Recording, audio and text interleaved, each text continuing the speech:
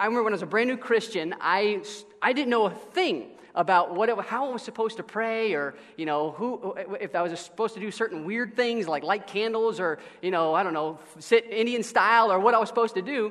And I remember when I was a guy in my church where I was just got saved. Church was like just a block down from where I lived. And I started going to this church, and there was a guy who I looked up to. I forget his name now, but he actually sat down and he said, if you want to, let me teach you how to pray.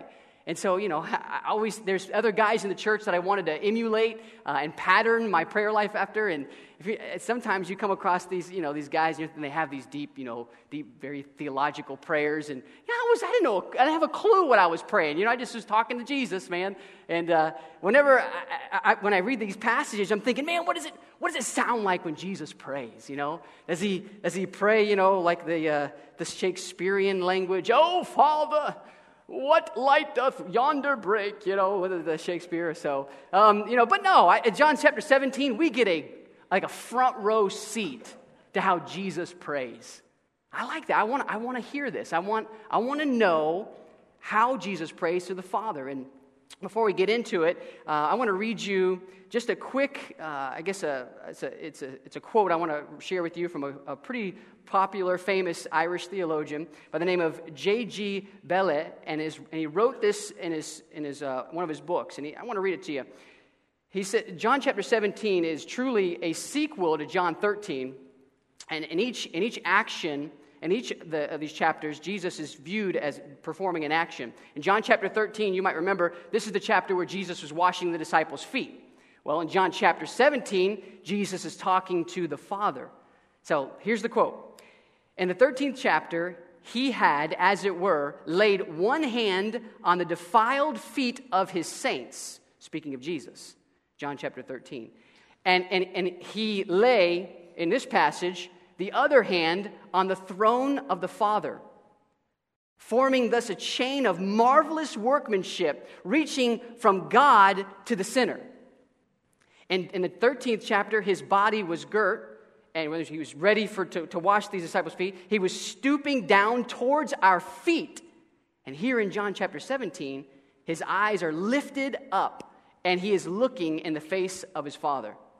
So, man, that's exciting. Now, I read that and I'm thinking, man, only Jesus can do that. He can be in heaven speaking directly face to face with the creator of the universe, and then he's, on the other passage, he's washing my feet. How do you do that? How do you humble yourself like that? That's Jesus, all right? That's what's so remarkable about Jesus. So we were getting ready to read this passage, and I kind of, I want to kind of have this silence go over the church. It's kind of like leaning in to what Jesus is saying. I want us to lean in and listen carefully. Shh, Jesus is praying. So John chapter 17, let's begin reading in verse 5, if you will. All right. And now, O Father, glorify thou me with thine own self, with the glory which I had with thee before the world began, or before the world was. That's emphasizing Jesus' deity. The point he's saying here is Jesus he wasn't just born, someday, and then it was the beginning of Jesus. No, Jesus has always existed, is what he's saying. I've always been, I will forever be, I am God. All right, it's a pretty big statement there, and he's emphasizing that he's God. In verse 6, he says, and I have manifested your name unto these men, which you gave me out of the world. Thine were they were, and thou gavest them me. And they have kept your word. He's speaking about the disciples. Jesus is recognizing God gave them to Jesus just to basically teach them the word of God. And they've kept God's word. In verse 7, he's praying, continuing. He says, now they have known that all things whatsoever thou hast given me are of thee. Or you could say, are from thee. For I have given unto them the words which you gave me, and they have received them, and they have known surely that I came out from you, and they have believed that you did send me. I'm taking the thous and the, you follow me, okay? All right, that is too Shakespearean here. Okay, drop down. Jesus did not pray with these and thous. I want to make sure you understand that. All right, verse 13. All right, the Bible continues, and Jesus continues his prayer, and he says, Now come I unto you, And these things I speak in the world, that they might have my joy fulfilled in themselves. Well, that's big. He's saying, I'm praying that you can be fulfilled. You can experience the fullness of joy here. That's what he's praying. And verse 14, he says, and I've given them your word, and the world has hated them, because they are not of the world, even as I am not of the world. I pray not that you should take them out of the world, but rather that you should keep them from the evil. They are not of the world, even as I am not of the world. Sanctify them through your word. Your word is truth. Now let's pray and ask God to help us understand really what Jesus is praying for, because I want to guide us through this. Lord, I thank you so much for the opportunity to kind of dig into this passage of Scripture. My ultimate prayer this evening is that you will help us to understand not only what you desire for us as your followers, as your disciples, but you will help us to implement these things and help us to dream big dreams for you and about you. And I pray, God, you will help us as a church to crave the bigness and the impact that you plan for us to make here in this city and around the world. In Jesus' name we pray. Amen. As I said, this is a passage dealing directly with Jesus and his praying for the disciples. But before we get too far into it, I want to share just a real-life scenario with you. Does anybody like going swimming? Anybody like to go swimming in here? Okay, that's good. I like to think these thoughts when it's wintertime. I do. I have happy thoughts of swimming when there's snow outside. And I'm praying. When I first came here, I prayed for snow. Big mistake. Now I pray that there will be no snow. Lord, make it doth part. All right, and I am praying, and I can remember, I say these things because it reminds me of when I was a kid. I grew up 30 minutes away from the beach. The beach I used to go to all the time was New Smyrna Beach, and it was a great place. I remember my dad teaching me how to body surf. Does anybody know what that is? Body surfing?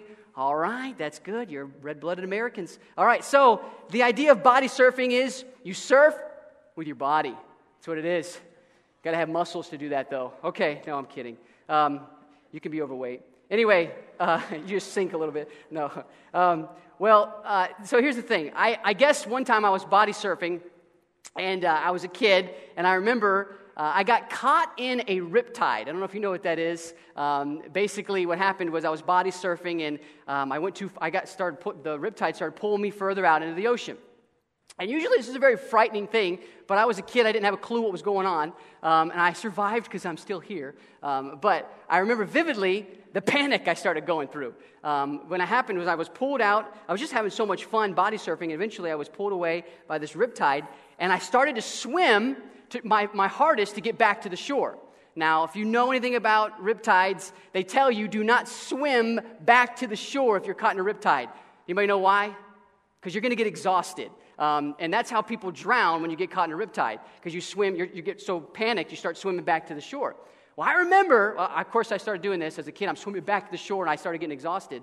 And my dad is screaming from the shoreline, well, how am I supposed to handle this? This is a very intense moment of my life. Can you tell? All right, I'm actually shaking as I'm describing. No, I'm kidding. All right, so my dad's screaming with his big belly. Mental picture is important here. Anyway, so he's screaming from the shoreline, hey, son, swim parallel to the shore. And he's screaming, he's doing these weird body motions. So I finally realized what he's telling me to do, and I start swimming parallel to the shoreline. And the reason why is riptide's like a treadmill. All right, you run on a treadmill. The idea is you just got to get off the treadmill. You don't just keep running to get off. You just have to either jump off or just jump on the side. And that's what he was trying to do, is get out of the riptide, so swim parallel. And eventually, I got out of the drift, and I was able to swim diagonal to the shoreline and survive. And I look as good as ever. So that was the idea. Now, you say, why in the world? What's the point of you telling me this silly story? Well, the reason why I'm telling you is two things. One is because I'm wanting you to realize that it is easy to get caught in a riptide of superficial Christianity, if there is such a thing. I don't know if it exists. But what happens is we get pulled further and further away from what the Bible calls a Christian, or what the Bible calls a disciple. All right, and we get pulled away from this. And what happens is we start having these wrong thoughts or misconceptions of what an actual follower of Christ lives like, or does. To kind of set the mood here, let me kind of ask you a question. When you read the Bible and you're looking at the disciples, the Christians of the church, of the Bible, you're reading the Bible, you ever notice they don't look a lot like Christians today? They don't live like Christians today. You ever notice that? Like, I don't live that kind of a life. That doesn't look like me. I mean, how do I do that? Well, what I'm trying to point out to you is this. This is the problem that we are facing. It's called superficial Christianity. So this all started for me, really, not when I first got saved, but it was when I went to Bible college to really learn how to become a stronger Christian and influence people with Scripture. I began to learn very well how to become superficial about my walk with God. I began to prefer to live in this Christian bubble, you know? And I like living in the Christian bubble, you know? It's comfortable. I don't have to worry about feeling accepted because you have to accept me, all right? You know, I'm weird, and I look weird, I talk weird, but I'm your brother, and you can't be mean to me if you're going to be nice to God. All right, that's the way it works. All right, God and you have to be close. That means you have to be close to me. So you have no choice but to love me. All right. So the idea is that I guess I preferred to live in this Christian bubble in the Bible college I was going to, and people were forced to accept me. And I never realized that all the while I was drifting away from what the Bible called an actual disciple. So my life looked nothing like the lives of the believers in the Bible. I used to tell myself all sorts of excuses of why this would be, and I'm sure you probably even thought of it maybe in your own heart, or maybe excuses you might have come up with. And I'll be honest, this really hit me recently when I began to go through a Christian bookstore, and you start reading these book titles, Radical Christianity, or passionate and committed followers of Christ. That was the slogan I came up with, I started living by. I thought, why am I using all these adjectives? This is weird. This doesn't make any sense. When the Bible simply uses a noun, it's called disciple. Disciple evidently was enough. That's all that needed to be used to describe a passionate, committed, radical follower of Jesus. But in our Western, comfortable Christian bubble, because we're so comfortable, we have to come up with extra adjectives, because typically, these are not Christians. We do not live like this, because we're comfortable. So my question is this true for you? I mean, when you look at the Bible, do you live like them? Because if not, maybe we should reevaluate. What really is a disciple? I mean, are we really following Jesus like we should be? Are we doing what he told us to do? Those are the questions I want you to be asking yourself tonight as we kind of work our way through this passage. And I'm going to say this. Another reason why I gave you that illustration is because whenever you're caught in a riptide, if you notice that you're drifting in superficial Christianity like I am or like I was, this ought to scare you. For the same reason it would scare you if you were caught in a riptide at the beach. It's a matter of life or death, namely the impact that you will make for the cause of Christ. You see, the way you react to the riptide will determine the vitality or ruin of your effectiveness for the kingdom of God. It's for this reason I want to examine Jesus' desire and his expectation of a disciple. I want to know how a disciple thinks this evening, because I want to know what the Bible says a biblical disciple looks like. So, in his prayer, he begins to describe some pretty important things. And there's two things, there's two notes. If you're going to write down some things, I want to encourage you to write these two things down. The mind of a disciple. According to Jesus' prayer, this is what his expectation is of a disciple. One, they work hard to live in the Word. Simple, we know that. They work hard to live in the Word. The second thing is they work hard to live in the world. All right, those are two things that we notice in Jesus' prayer. So let's get into it. What do I mean when I say work hard to live in the Word? Well, in verse 8, I notice three verbs that he points out. Let's read it together. For I have given unto them, speaking of his disciples, I've given unto them the words which thou gave me. And they have, here's the first word, received them. They have known, surely, that's our second one. They have known, and they have believed. All right, so there's three verbs that I want to break down for you. I called it this for simple, Joe Cotroneo, small pea brain reasons. I came with this. I'm calling it the take, try, trust cycle. Yeah, that's easy to remember, isn't it? Hey, take, try, trust. Say that 3 times fast. Don't do it right now. But anyway, take, try, trust cycle. All right. So let's first look at this word receive. Jesus says it in his prayer. What does he mean? The word received is lambano in the Greek. It means to take something. I mean, it's mine. It's this ownership. It's mine. It's mine to have. Jesus is saying in his prayer that a true mark of a disciple takes Jesus' words to themselves. Another way of saying it is they take God's word to heart. Now, there's an emotional component to that Greek word. Have you ever heard the phrase, sticks and stones may break your bones, but words will never hurt you? You ever heard that before? You ever raise your hand? Yeah, that's the biggest lie, is it not? Whoever come up with that lie is wrong. They've hurt so many people with that lie. Because the truth is, it does hurt. How many of you guys have ever been hurt by something somebody said to you? Yeah, that's not fun. It hurts. You want to hurt them, don't you? Okay, all right. Well, that's a big lie. And if you've ever been hurt or you've been in an argument, it really bothers you, Something that somebody said causes an emotion, doesn't it? When you hear something, you take it to heart.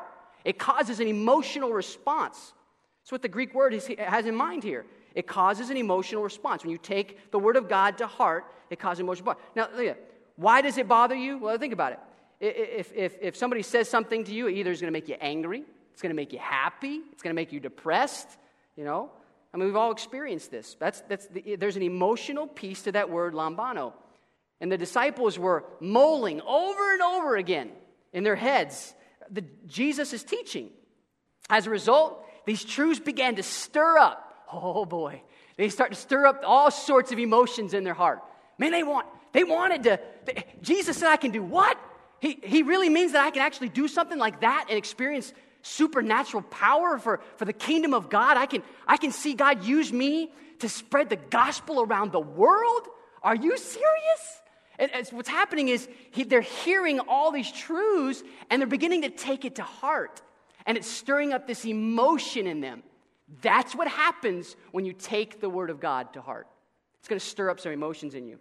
Now, I say that because what happens is this leads to the second thing he mentioned. So he says, they received your words. They take your words to heart. And then what happens, it stirs up this emotion to where they want to try it, which is that word know. In the Greek, it's gnosko. It means to personally try or experience something. All right. To know something based on experience.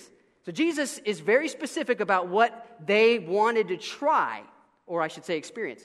In fact, if you look at this word carefully, it's in the past tense. You notice it says, and they have known.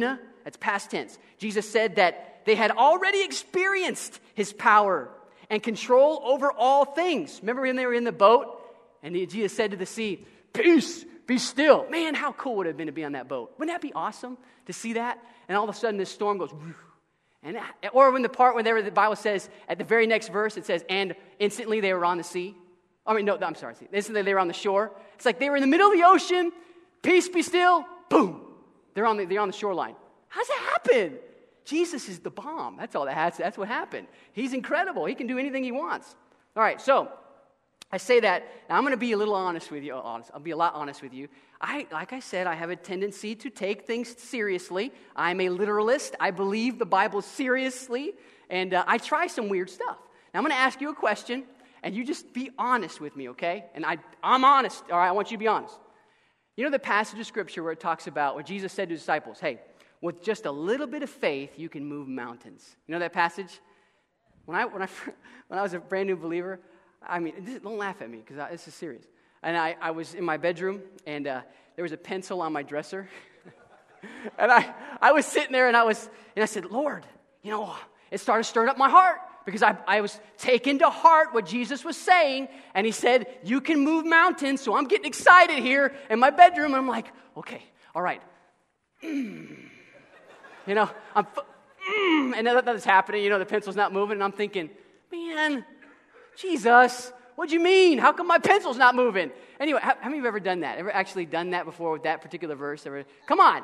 All right, thank you, people, for your honesty, all three of you. I appreciate that. The truth is that I just want to challenge you. Hey, when you read the Bible and it says stuff like this, you should want to try some of this stuff. I mean, Jesus isn't just talking about it. He meant what he said. Now, I'll do a little bit more expounding on what he meant in that passage maybe another time. But it was just, my point is, I really want to experience the Word of God. That's what the disciples did. They didn't just listen. They didn't just read their Bibles.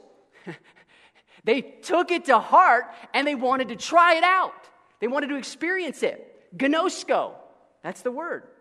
All right, so disciples were willing to take to heart this is a cool phrase. Listen to this. This should go in a book if I ever write it, which I won't write a book. Anyway, check it out. This is cool. This is a phrase that just God wrote for me. All right. The disciples were willing to take to heart the promises of Christ, which caused them to try the power of Christ, which ultimately led them to trust in the person of Christ. Chicka bow wow, that's awesome, isn't it? That's awesome. It's all Bible. It's all Bible. It's that take, try, trust. You say, where are you getting trust from? See, I got the take to heart thing. I know that was in there. Receive, the Word of God and try it, to stir up my heart to try out some of these principles. Well, the word believe, pisteuo, that word pisteuo means to trust. It means to place your absolute confidence on. Interestingly enough, that's the same word for faith that we have in the Bible, or it's a close relative of the word faith. Think of it this way. The more you take in, the more you're going to try. The more you understand the Word of God, the more you live in the Word of God, the more you're going to want to try it. And the more you want to try it, the more you're going to trust, because you're going to experience supernatural things in your life when you're trying the Word of God. That's called living in the Bible. I'm going to use the Lion King song, all right? It's the circle of life. All right, check it out. All right, that's good. I had the little, what do you call it? Bravado, whatever you say it. Okay. Bear with me, I've got kids, all right? All right, so it's the circle of Christianity, Take, try, trust. That's what it is. So see what happens when we start to read and live in the Word of God, our faith grows. This is why I said, and I pointed out, that Jesus mentioned in his prayer that we are to live in the Word of God. Live in it.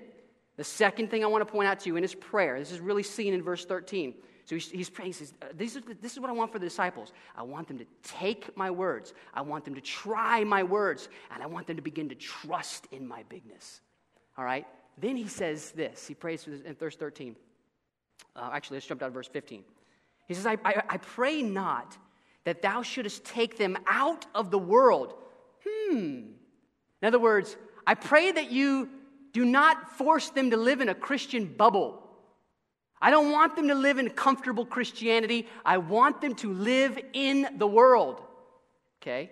All right, he's praying this. I pray that not that thou shouldest take them out of the world, but that thou shouldest keep them from evil. Jesus clearly does not want to take us out of the world. The biggest question I have is why? Why? Why don't you just take me home, God? I want to be with you. I don't want to deal with the problems and the headaches and the financial woes or the stress at work or whatever you deal with. All right? Never mind. All right. I guess what I'm trying to get to is this. We are here for one purpose, and that is to fulfill our mission. Share the message of Jesus' love with all those that are lost. The people that are around us, they need to know that Jesus really is who they're looking for. Man, that's the news. That's why we're here. That's why we need to be in the world. So what I believe Jesus had in mind was that he wants us to intentionally make friends with lost people. This is what marks a biblical disciple. He wants us to intentionally become friends with lost people. This is the description we have of Jesus, is it not? Remember what the Bible says? The Bible tells us that Jesus was a friend of sinners. Now here's the thing. That doesn't just mean that Jesus was their friend. You know what it also means? It means that the lost people thought of Jesus as their friend. It was both ways. Jesus looked at them as his friend, and they looked at Jesus as their friend. How many lost people in our lives look at us as their friend? Boy, that's convicting. What about, aren't we supposed to live separate from the world? Amen. You never notice how we always go southern when we do that? That's okay. We're in the north, all right? We can do that. those Yankees. All right. Seriously, we're supposed to live in the world, are we not? That's what he's saying. He's praying for this. He says, so here's the thing. He's saying, I want you to have an intentional mindset of being friends with lost people. You go to Subway for lunch, right? Or wherever you go. Man, if it's the same person every week, be nice. Be yourself. Let them know that you're normal, okay? Let them know you're normal. And I say, you mean lost people ought to consider me as their friend? That's exactly what Jesus is praying for. All right, let me ask you a question. Is a candle needed when the electricity is working and the lights are on in a room? No. Why? That doesn't make any sense. But a candle is incredibly useful when the power's out. It's nice to have a candle around when it's dark. You see, here's what I'm convinced of. And this is the reason why I'm so bothered by this. In church, this is including our church and really churches across the Western culture, all right, Western civilization. This is not a slam. This is just the truth, and I believe you'll see it too. In church, we have it all backwards. We have it twisted around. We try to stand out when we are supposed to blend in. We try to be like a candle that outshines the rest of the light when we're in church. We try to show off our gifts. We try to be the best Christian in the room with a bunch of other Christians. We try to let our light outshine the other light when we're supposed to blend in. And we actually blend in when we're supposed to stand out. Isn't that true? We tend to go, what's that word? Oh, man, it's a phrase. When it go undercover, somebody help me. Incognito. You put the face put the face paint on. I ain't a Christian. I'm going. Nobody knows who I am. Forget the chameleon Christianity. That's not in the Bible. All right, you gotta stand out when it's dark. So let's just be honest about this tonight. I'm gonna be real. That's my phrase tonight. Be honest with each other.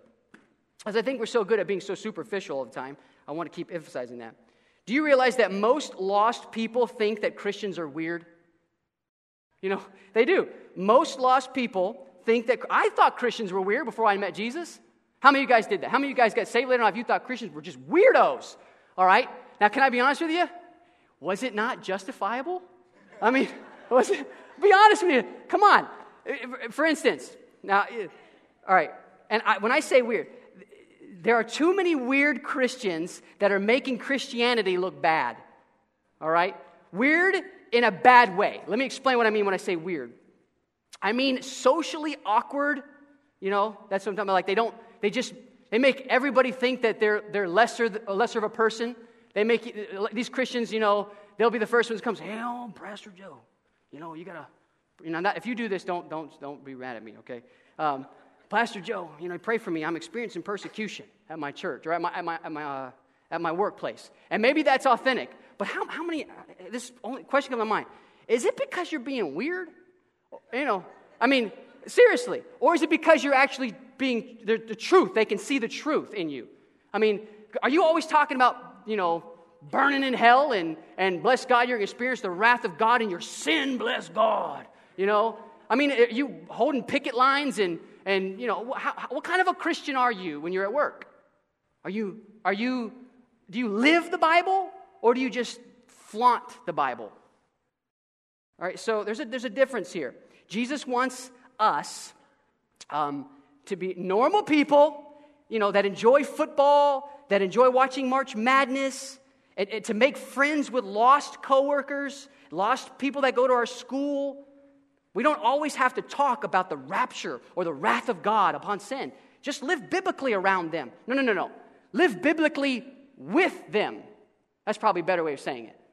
Live biblically with them. The Bible never says that we are supposed to be weird, socially awkward. Rather, we are told to be peculiar is the Greek word. Remember that? Hey, we always say, bless God, you're supposed to be peculiar, Pastor Joe. Yeah, do you know what the word peculiar means?